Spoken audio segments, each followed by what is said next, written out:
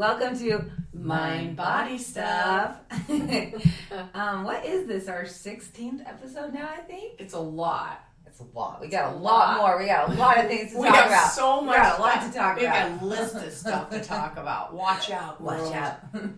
We're not going to solve any problems. We're just going to talk a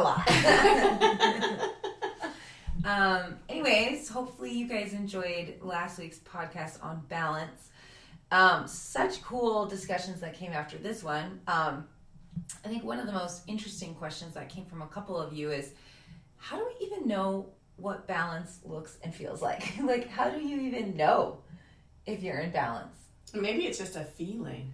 A feeling of what? What does it feel like? I think you feel like you're in harmony. Yes. Like things feel balanced. You know, like when you feel imbalanced, kind of like if you're on a tightrope and you're like, whoa! And then you're like, I might fall off. That doesn't feel so good.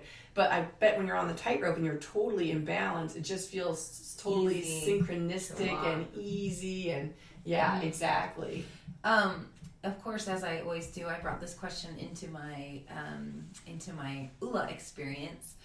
And I was talking about it in ULA 1 on Thursday, and I brought in the 4 elements. And as maybe some of you know, if you are in our ULA community on Facebook, I've gotten into astrology quite a bit lately. And one of the women that I'm interested in, and now I'm actually doing an online course from, she talks about, it's called the missing element. And so she basically is saying that a lot of us have imbalances in our elements. So we should all have, and this is kind of going into astrology, so I'm going to make it very simple, but different planets in different elements. And so there's 10 planets, and you want like between 2 and 4 planets in each element. Now, some people will have like 6 planets in one element, and that means they've got an imbalance. It's probably me. So you might have like 8 planets in fire. Yeah. You may, and I actually have the program now where I can look up your chart and we can see, and it'll tell us how many planets are in. But this is normal. It's normal for people to just kind of naturally be inclined towards certain elements, but we ultimately do want to have this balance. But anyways, we can't really change where and when we were born and where the planets were at that time. But what we can do is take a look into our own lives and how can we find that balance within ourselves. And so I just brought it back to ULA 1, since ULA 1, the entire playlist, is based upon the elements and like letting yourself really feel grounded and safe and secure and centered. That's the earth element when we start. And then letting yourself experience the movement and the ebb and the flow and the emotions that may come up, and allowing yourself to cry and sweat and really tap into that water element. And then we move into the fire, and that's the intensity. There's a lot of core work.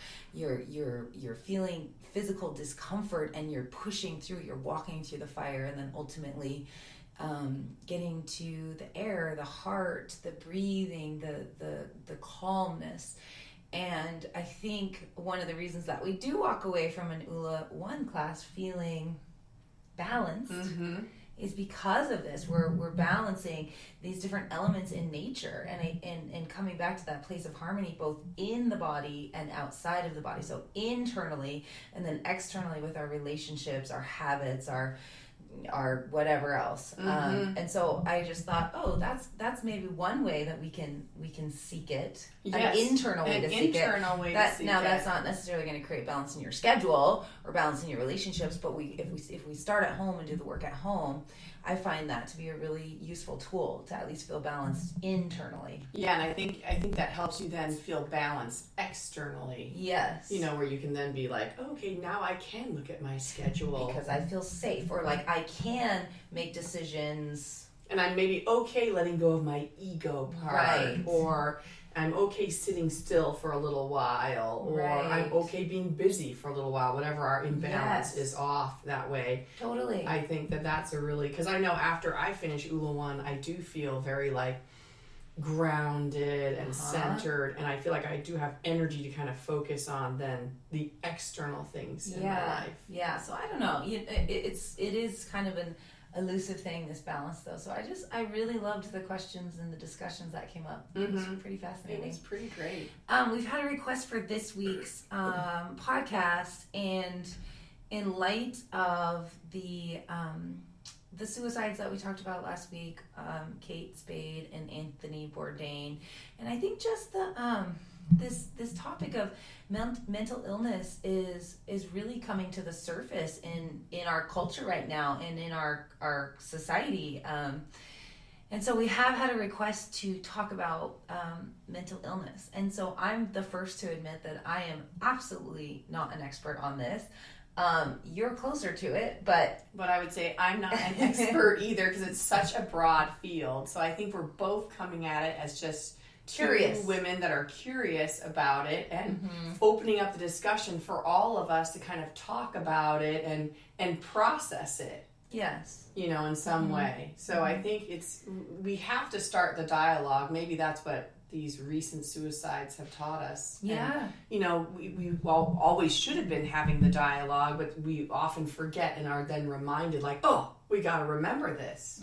This is big stuff. Yeah, and I think the first and most important piece of this is removing the stigma. Yes. Like, I think no matter what, like, that needs to be changed. Nobody should feel ashamed or embarrassed or afraid to talk about the fact that they don't feel good. They don't feel well mentally. Yes. And this was a great discussion Kaylee and I had yesterday. Oh yeah, because I'm like, I don't know if I can talk. Like, I have no idea. Yeah, and you were like, well, what is mental illness? And I was like, well, how do you know if you're depressed or if you're in a phase of darkness? How do you know the difference? And B, I think you brought up some really interesting points for me. So will you just kind of talk about what you said? Well, yeah. I think first off, after we had this discussion, I got triggered about, like, well, what is mental illness? Because it's, of course, I'm like, she's mentally ill, or, I'll use the term very, very loosely. And then I just realized, but do we say physical illness?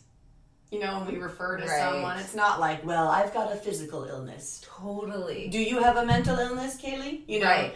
Because when you think of it in terms of a physical illness, that's such a broad topic. I have a physical illness. I'm like, well, what is it? Right. Is it a broken arm? Or is it the flu? Right. Is it a sinus infection? A toothache? Is it cancer? Is it lupus? Right. Right? It could be, it's just huge. And I think it's the same in mental illness too. It's just such a huge topic. And of course, there's mental illness where it's like, I don't feel good today. I don't know why. There's mental illness like, my dog died and I don't feel well mentally right now. I'm having a hard time processing it. But is that mentally or emotionally? Because that feels different to me. Well, I think in Western semantics, we tend to lump emotion into mental. Okay. Do you know what I'm saying? saying? Because me personally, I consider those different. Yes. Yeah. And that's why it's like physical illness. Like, so if you say you have a sinus infection, I'm like, well, that's very different than lupus. Right. To me. Right. But obviously, what does specifying it? What is the purpose of like? So when you say this, is it like we should be more specific when we say mental illness, or maybe we should just be more aware of mental illness and the degree to which it exists for some of us. Okay. So I see what you're saying. Don't you think, like, sometimes? Yeah. I could be sad because my dog died, and that is a big deal. But would you classify that under the massive umbrella of mental illness? I wouldn't. I would say it's a situational. So, of course, it's going to take you some time. So situational depression or situational? Just the situation happened and you feel sad now. But let's say 2 years from now, you're still like, I'm still processing the death of Roger, my dog. And you're not functioning, you're not doing well at work, or it's impairing other avenues of your life. Then I would be like, that's kind of that's interesting that's still kind of in your way of just having a normal life, whatever that is, having a healthy functioning life. Yeah. I looked up on the American Psychiatric site because I'm like, what is mental illness? Yeah. And they have mental illnesses are health conditions involving changes in thinking, emotion, or behavior, or a combination of these. Okay. Mental illnesses are associated with distress and/or problems functioning in social, work, or family activities. Okay. Mental illness is common in a given year. Nearly 1 in 5 U.S. adults experience some form of mental illness. 1 in 24 has a serious mental illness. And 1 in 12 has a substance use disorder. Okay. And then they go on to say mental illness is treatable. Are they saying so? And then as far as treatable, like yesterday you were talking to me about like it could be drugs, or it could be talk therapy, or it could be dance. But I guess for me, what's the difference between like a mental illness where there is literally a chemical imbalance in your brain, correct? The imbalance exists in your brain. Mm-hmm. Chemical imbalance in your brain where no matter what you try, try everything that you can. And change my diet. You've done a bunch of healthy things. You've volunteered. Worked on it. Yeah. You get enough fresh air. You eat healthy. You have healthy relationships, and you just still don't feel right. Isn't like that to me when it requires when there is an actual chemical imbalance in the brain, you need medicine to help get you balanced again, right.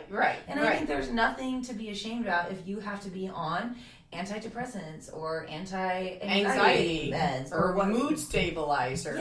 Yeah. Well, I mean, any of that stuff. I'll give a good example of this. So my father, when he hit his 40s, got to a point where he wouldn't get out of bed. Okay. And he was a totally pretty happy individual, successful, nothing going wrong in his life, one would say. If we look at the situation happening in his life, he's happily married, he has 2 daughters, he's doing real good. Job is great. And one day he says to my mom, I just can't get out of bed. I don't want to. And this happens for 6 months. He stays in his bed. He doesn't want to work. He doesn't want to do anything. So, of course, now everything's being impaired. His relationship is impaired. His work life is impaired. His personal relationships with his friends are impaired. And so they start talk therapy. They start doing like vitamin B12 shots in his blood. Yeah. And then finally they're like, let's start you on an antidepressant. Yes. And he started the antidepressant. And within probably a week or 2, he was like, I can go to work. Because he had an imbalance in his brain. And he stayed on that antidepressant for the rest of his life. Okay. He tried to stop a few times, and it would come back. And so then, and that's the test too. I have clients where I'm like, maybe stop. Because they'll say, I want to stop. I'm like, go ahead, stop, try it. And they'll be weaned off by a medical physician.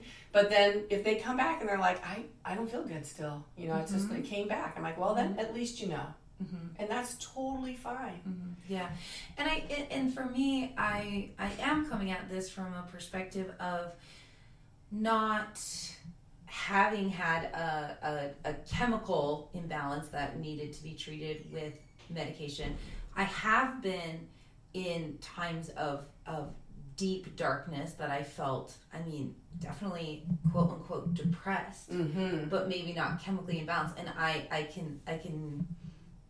can't guarantee this because I never tried, but I don't think antidepressants would have taken the pain away.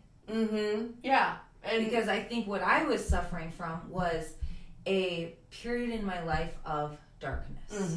And I think I'm wondering if we can talk about the difference between like depression and just like darkness, because what you said to me yesterday is you said something like, well, think about it in these terms. If there is an event that you can identify, then maybe it could just be a time of darkness where something really, sad or hard has happened, and you need to kind of give yourself time to go through that process and grieve or whatever you need to do. But you said that sometimes with depression, you could be like, man, I have a fantastic job. Like, I have a healthy and happy marriage. Like, I'm not, I don't know. I just don't know why I can't be happy. And that made a lot of sense to me. Like, is there an event that happened that you are healing from, or that you have trauma from? Or is it just kind of like, man, like maybe like your dad, one day he's just like, I can't get out of bed. Mm-hmm. Nothing is necessarily wrong. Nothing happened. Mm-mm. But I can't get out of bed now. Right. And if you were working with you or him, like the first thing would be to be curious about an event. Yeah. Like, Yeah. did anything interesting happen recently? Now, a lot of times clients will be like, nothing happened. No, I feel fine. But then you'll work with them a little bit longer and they'll be like, actually, my mom died 6 months ago. And it's like, oh, that's kind of a big piece to know in terms of how we're going to treat and how we want to work with this, you know, versus someone like my dad who had no precipitating event whatsoever. And many times as individuals, we forget about the precipitating events for whatever reason. Well, I think it's just a way to naturally protect ourselves. Yeah. To not be think about the trauma every single day. I don't know what it was. You probably have to just kind of... You have to kind of drum it up. Yeah, you got to bring it back. And they're like, don't drum it up. Don't drum it up. I don't want to really drum hard it to up. not think about this anymore. Yeah. Sure. And do you feel like, and maybe, again, you guys, I just really hope that I don't say anything that feels offensive to anyone who is on medication or does have any type of mental illness. I am just purely curious about this topic right now. But like, do you think that drugs are prescribed too frequently or not frequent enough, or? I don't, it's hard for me to say in terms of, because I know with my dad it saved his life. Yeah. And I think for other people it doesn't always work. I know a woman and her grandpa committed suicide, her dad was suicidal, and she just knew that she was going to be on antidepressants for the rest. She had to. Mm-hmm. And there's no amount of personal work that she could do that would change that fact. Right. Now, I don't know if in some cases, if doctors are quick to just give you a pill to kind of numb it out, because one of the things that you guys know about me is I am interested in exploring the pain.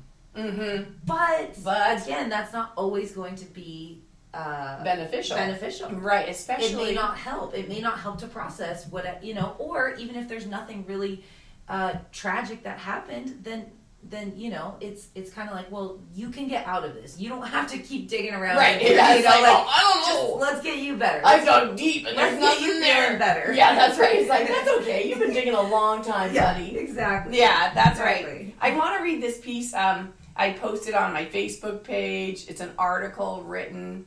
And it's by Steve Safran. Uh-huh. And it says, depression isn't sadness and suicide isn't a cry for help. But he has this great analogy that I think really spoke to people. For people, talking about people that are clinically depressed now, okay? So he says, suppose you're born left-handed in this predominantly right-handed world. Suppose that was considered okay from time to time, but generally not an excuse to use your dominant hand. Righties would say, why are you using your left hand? Your right hand works perfectly well. Or, I had a cousin who was left-handed, but with a lot of work, he forced himself to use his right hand. Totally. Or, why not just use your right hand? You wouldn't need the special scissors. But I'm still a lefty, you'd say. I'd like to be a righty, but everything comes out all wobbly, and it's so uncomfortable. Can't you just understand I'm part of the 10% of the population that is left-handed? Mm-hmm. And that's so because for those of us that suffer from clinical depression, you can tell me to do a bunch of stuff. Totally. And I will try and do it. Mm-hmm. I will volunteer. I will get active. I will get physical. Mm-hmm. I will change my diet. All those things. Yeah. And I will still dread waking up in the morning. Yeah. I will dread it. Yeah. I will have great relationships, great friends, great partner. And I will dread waking up that next day. There should be no shame in just needing to take medication that will help your chemistry be balanced. Exactly. And for those of us, like I love today, one of our participants posted about her battle with her mental illness. It's a long-term battle. And how she posted this great picture, and she said, "Here I am," and the picture was just these really sad eyes. Yes. And she said, it was a great photo, and it kind of captured her, deep sadness, her deep depression, and she's so thankful that she feels better now.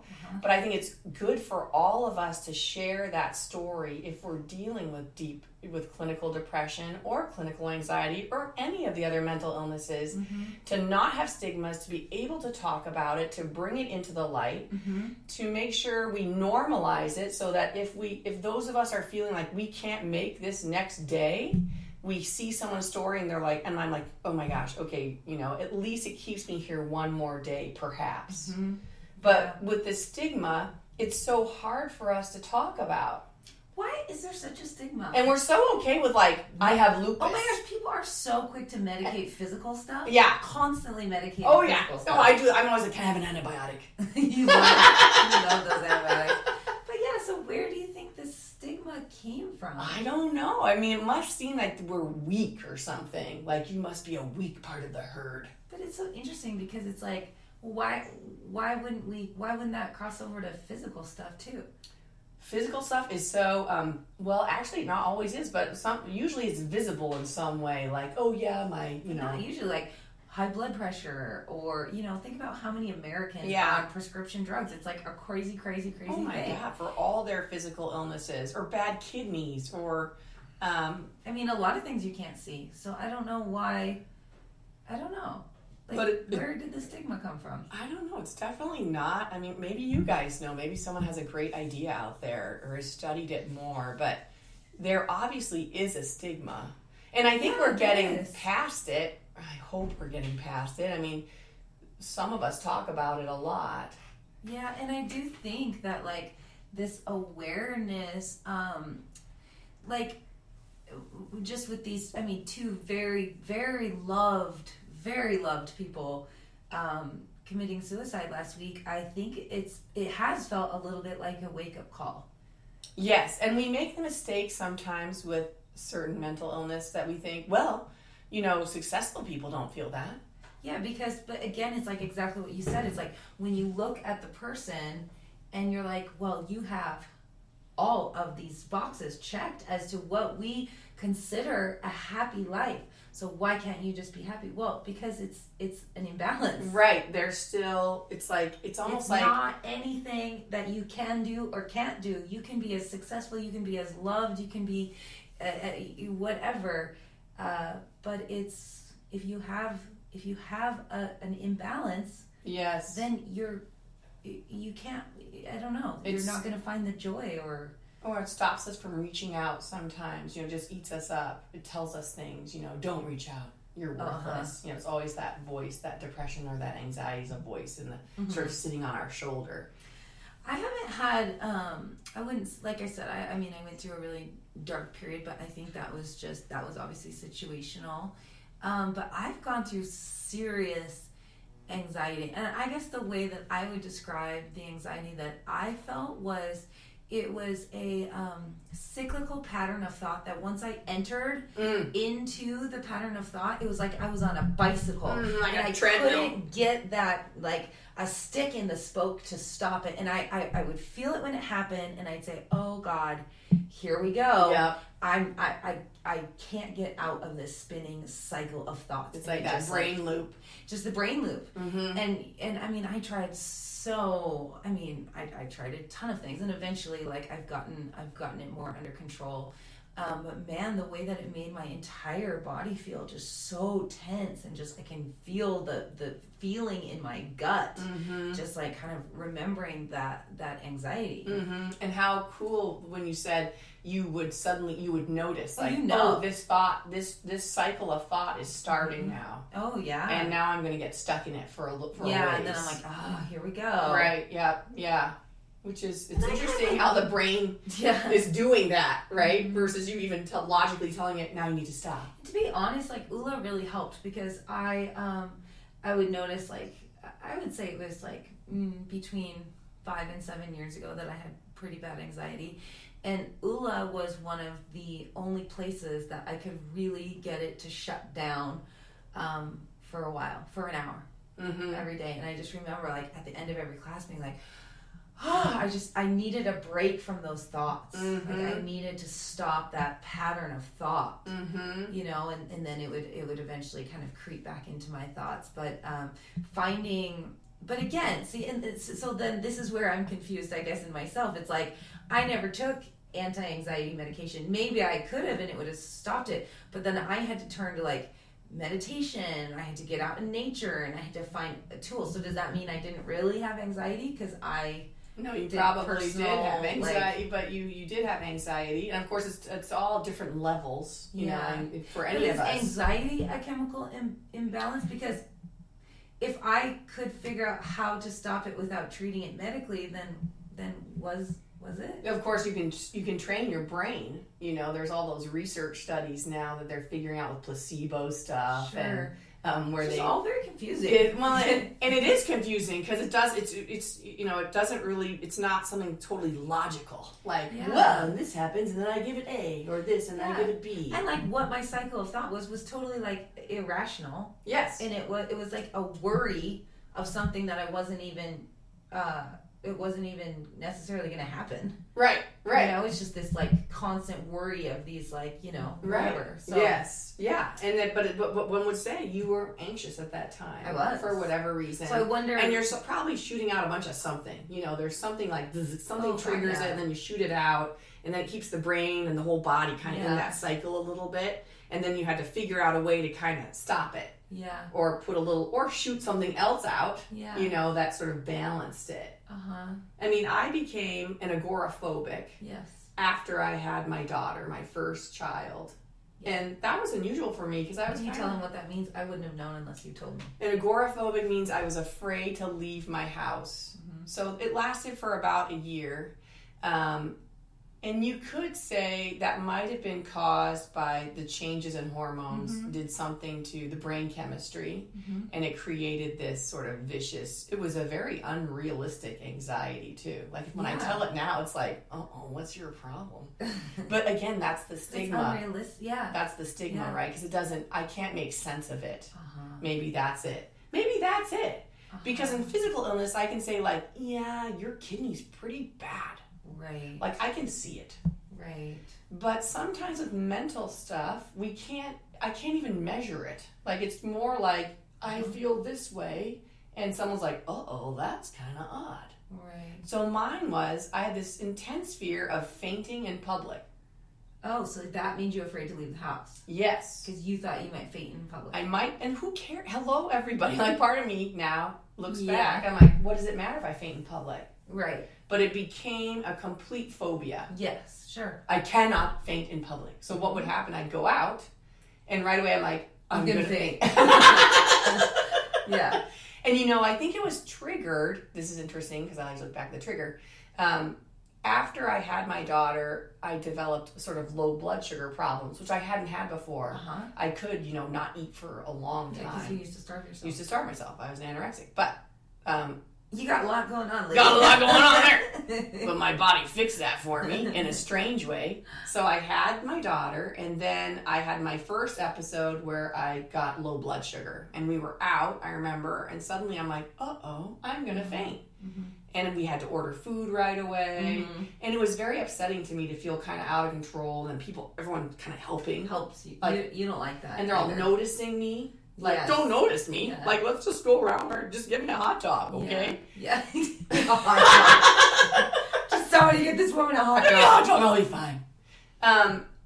So that's how it got triggered, and then it got anchored somewhere in there. Yeah. And then it was like, this is what's going to happen. Yes. And then I couldn't go, and then the anxiety slowly became more and more powerful. Yes. So first it was like, well, I just can't, maybe go out with friends. Maybe that's when it will happen. But then it eventually became where I couldn't even go to the grocery store. And my husband was so good. He was like, but there's tons of food in the grocery store. Like you could just grab it and eat it. Off the shelf. And I'm like, no, I can't, it won't work.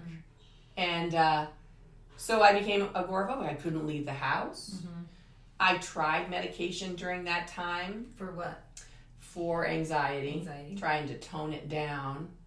But of course, when you take medication, sometimes you don't feel good either because it doesn't feel like you. Oh, sure. For me, I'm like, who is this? Now I'm kind of like, my name is Bernie. You know, everything was kind of slow.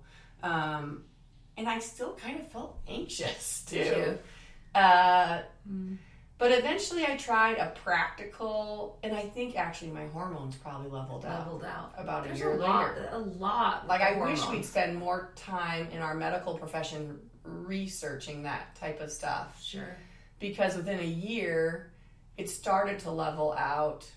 And I did this thing where, okay, so I'm afraid of fainting because of lack of food. So I would just bring food everywhere. Yeah. I would have food just stuffed in my pockets. You still do. I still do have food. Not as much, but I still do. You do. And it's usually sugary. It's usually sugary food, yeah. Yeah, and I kind of learned, like... You got to have your sugar with you just in case. Just in case. And then eventually I sort of taught my anxiety, because we had a dialogue. Uh-huh. What do you need? What's going on? I wish I had some food. You got food right here. You got a loaf of bread in one pocket. A loaf of bread in a pocket? I used to bring a loaf of bread. How did it fit in your pocket? And a jar of peanut butter in my other pocket.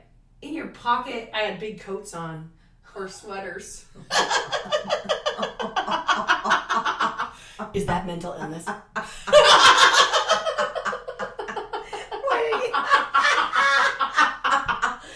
my God. I have a great story. That's hilarious.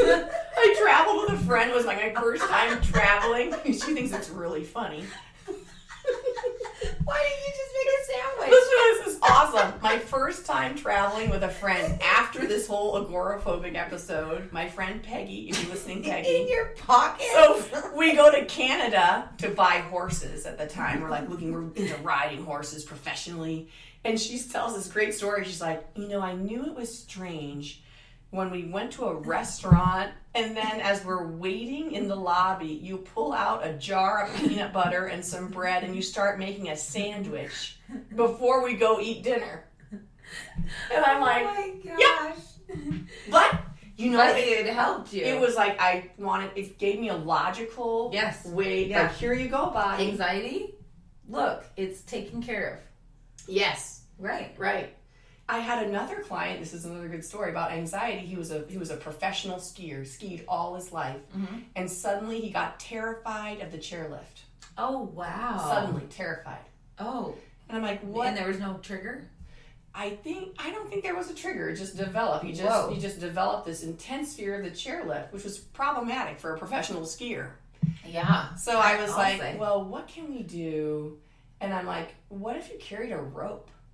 Oh, smart. And you just carry it in your backpack or whatever. And he was like, a rope? And then he came back a few months later. He's like, yeah, I carry my rope everywhere. And it helped. I can get off. If I have to get off, I can get off that chairlift. Yeah. And so he could go back to skiing. Wow, how interesting. Yeah, it was like, well, good job, detective. How about a rope? That's awesome.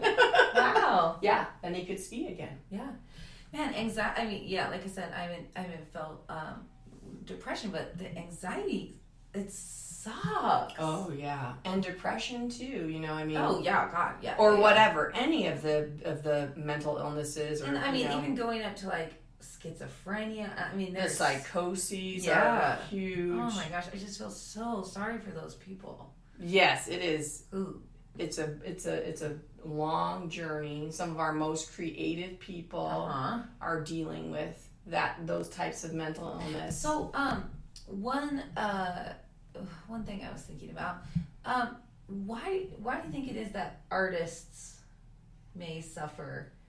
I don't want to say more, but a lot of artists have some degree of mental illness or darkness or something. But then again, it goes back to my question: is it like just this darkness, or is it like a chemical? Like, and maybe it doesn't matter. Maybe it doesn't matter. Maybe it just doesn't matter. It doesn't matter. But I guess for me, it's like, is the treatment medicine or is the treatment something else? Really, isn't it based on the individual? Yeah. So we would be like, Kaylee, let's try this first. Try it. Yeah, let's try exercise. Let's try diet. Let's try meditation. But do you think that there are enough people, and I guess this goes back to my question, are most people more likely to just start with the drugs, or are more people likely to start with other other options? Well, I think this is where you pick your doctors and your caregivers carefully, and they match you in terms of what you think would work for you. Because ultimately, you're the expert on you. You know, yes. You kind of know what you want, or maybe what you want to try. What you want to try, and that's okay. But I think, and we were mentioning this yesterday when we were just kind of talking about this. You're just such a huge proponent for advocating for yourself in the medical world, and yes. even in the the health world in general, mental health or physical health. But you always are talking about like the personal advocacy as a patient. Yes, and you are the consumer. Let none of us forget that. We are the consumers of these doctors and these psychiatrists and psychologists and counselors. So make sure you have every right. If you work with someone and you're like, I do not like that person, or that did not feel good, I just don't feel maybe just a rapport with that person, that is fine. Go find someone else. It's kind of like I say, it's kind of like buying spaghetti sauce at the store. And maybe spaghetti sauce at the store. Dun, dun, dun. Everyone's like, what is that? So, and you might have like your favorite spaghetti sauce at the store, right? But you've probably tried a few of them. You're like, well, I tried this one, that brand. It was a little too spicy. This one was too sweet. That one's a bit salty. And eventually you find the spaghetti sauce. You're like, yes. It's like Goldilocks and the Three Bears. Me. This sauce gets me. This is the same with our caregivers. As long as they're like in our network, though. As long as they're in our network. That's right. Unfortunately, given we are the kind insurance of to stuff circumstances. Exactly. However, yeah, I think it's such a good point. I think we have given so much of our personal power away to the medical industry. We always think that the physician or the healthcare provider is the expert, but we also need to kind of remember that we are the expert on us. And as you said, we're the customer, we're the client, and it's okay to demand things or to ask for things. Like I've demanded tests that my doctor said, no, we don't need to do that. I'm like, no, actually we do need to do this. Actually, with my first pregnancy, I had tons of blood clots, and I demanded to get tested for clotting disorders, and the doctors were like, no, it was just a fluke. You had placental abruption. It's just a fluke. And I was like, I need to be tested. And I found out that I have a blood clotting disorder. Now I have to take baby aspirin every single time I'm pregnant again, which is very good to know. Yes. Which I would not have known. Because that would have been problematic. Yes, in consecutive pregnancies. Yes. And then my sister just got tested. She has the same disorder. And her doctor, I think it was like, well, make sure that you tell all of your daughters that they need to get tested for this too. It's probably genetic, right? Yeah, it's probably. Because it's probably genetic. So I'm like, well, I had to advocate for that. Like, they said no to the test, and I said, yes, I want this test. Yes. But it's like you have to, I think you really do have to almost demand which course you want to take. Yes. And then if your doctor's not receptive, then change doctors. Your doctors. If you can, then change doctors. There's all this research. If you have rapport with your doctor, you will get better quicker. If you don't like your doctor, it's probably not going to work as well. Interesting. Yeah, there's all about that. You have to like your doc. Oh, that's so it's interesting. Really, if you don't like them, part of it's like, I don't really trust. Your body's like rejecting. I don't trust what you're giving me. Yeah, totally. Sandra, whatever. Yeah. I have a great story about medicine. I learned this the hard way because, of course, I suffered from anxiety after Joe was born. I had my heart tested, and because my heart rate was always elevated. Yeah, sure. And they were like, oh, yeah, your heart rate is just, you have tachycardia. It's always kind of racing. And it's a type of tachycardia I can't remember. And so I see a heart doc, and he's like, we're going to put you on this medicine, and it's going to make your heart rate just average, just normal. Just go bump, bump. Even if you're nervous, it's just going to keep it steady. I'm like, okay, great. We go home. I start the medication. It's like maybe the third or fourth day on medication, and I'm lying on the floor watching TV. And my husband's next to me, and I go over to him, and I'm like, my heart is way faster than it's ever been. And he's an EMT, so he gets my pulse. It's 220. 220? And I'm resting, watching TV. Oh, my God. So he calls the emergency room. they put him in touch with the doctor, my heart doctor, and I say to my husband, I'm like, I think it's this medication. I feel like I have no control over it. Mm-hmm. And the heart doctor says to my husband, that is not possible. You need to bring her in, and we're going to give her an IV full of it. No, it would have killed you. It would have killed me. And I didn't go in. I said, I'm not going in. I stopped the medication. I still have rapid heartbeat, but it's just my own rapid heartbeat. Uh-huh. And then we found out a year later, this is a new medication, 1 in every 100 patients that was given that medication had a heart attack. Oh my God. So I learned the hard way. Yeah. So I listened to my gut. It said, no, yeah, you are not killing me today. Oh. And even though he thought he was doing the right thing, because with most patients, that medication works great. 99% of people works awesome. But anyway, that's how we learn things. We listen, we build rapport, we find doctors and therapists that we have rapport with. Mm-hmm. And that'll help us in our physical and our mental health. Mm-hmm. Yeah. Yeah, and you know, like I'm close with someone who just basically always has just never been that happy. Even as a kid, just like not that happy. And she's tried so many things. Mm-hmm. And has had this like, man, why can't I just be happy? Started antidepressants maybe a couple weeks to a month ago now. Feels amazing. Oh, so much better.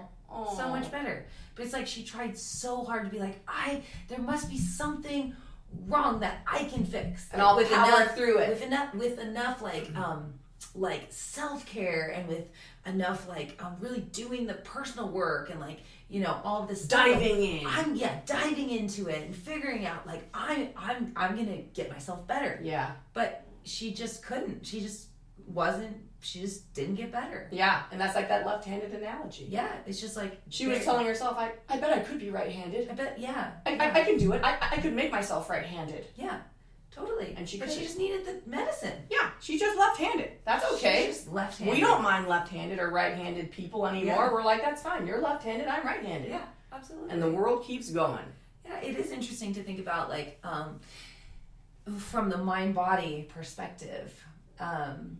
Like I think about my experience when I was kind of in the worst part of my anxiety, and like for those of you who are ULA instructors or who knew me a while back or who have seen the videos, like that's when I was like so wiry, my body. Oh yeah, and you can almost see the anxiety. You almost look like it in your jaw almost. Yeah, and like everything about me just didn't look very like relaxed or happy, you know. It was like everything was just like you could tell I was in kind of a state of like flight. I was like kind of constantly in a state of flight, and my body really like I couldn't drink any coffee. I could not drink coffee. Oh yeah. And for anyone who knows me, like I love coffee. Mm-hmm. I couldn't drink it. Like I had to be very, very careful about stimulants. Yeah. Like it was really interesting. That's anxiety, you know. But you see the effect that it has on the physical body too. Yes, right. And that's why I think having a breathing practice or just finding ways to let your body really slow down and to calm down the nervous system. Not that it can take entirely the anxiety away, but in my personal experience, it's been super helpful. Mm-hmm. Like whenever I'm kind of like just stopping, slowing down, and just focusing on my breath, taking a few really nice deep breaths, and it affects your nervous system. It affects I think even the brain. Oh yeah, it does. They can do measures. Yeah, they can measure, and it happens really pretty fast. And for my for Huxley, like when she's really worked up about something, or when she's crying, where it's like they can't catch their breath, like we just always like in a calm voice say, Huxley, you need to take deep breaths, and then she can start to calm her body down, mm-hmm. and then it calms her mind down, and she can kind of come back to this state of balance with the breath. I mean, I think breath work is one of the greatest self tools that we can use to help slow some of that stuff down. Again, I don't think it can cure but it's nice for us to have our little toolbox of things that we know are going to help. Getting out in nature really helps me as well. When I'm feeling anxious, it's because I don't feel grounded. There's I feel like this exactly what you just said about me. It was I was in this state of flight. And so what I needed to really do was figure out how to ground. You don't have to fly today. Yeah, just getting out in nature, going for a hike, being part of the earth. Yes. Feet on the earth. Yeah. So I think having our tools. Yes. And always using them, whether we do have significant mental illness or not. Even with my father, he developed a very serious meditation practice, even with his antidepressants. All of that, and his exercise changed and his diet changed. And all of that played a part in his healing process so that he could participate in normal life. In his life. Yes. Absolutely. And enjoy it. Yeah, exactly. And not be dreading the morning. I can't get out of bed. Dreading the morning. Yeah. Absolutely. Yeah. Yeah, it's such a complex topic, but I think if we aren't feeling good, we need to start exploring ways to feel better. And whether it's medication or whether it is, tools or changes that you need to make in your own life, I don't think it really matters. It doesn't matter, but it just taking action and to not have the shame attached to the feelings that you have. Yeah.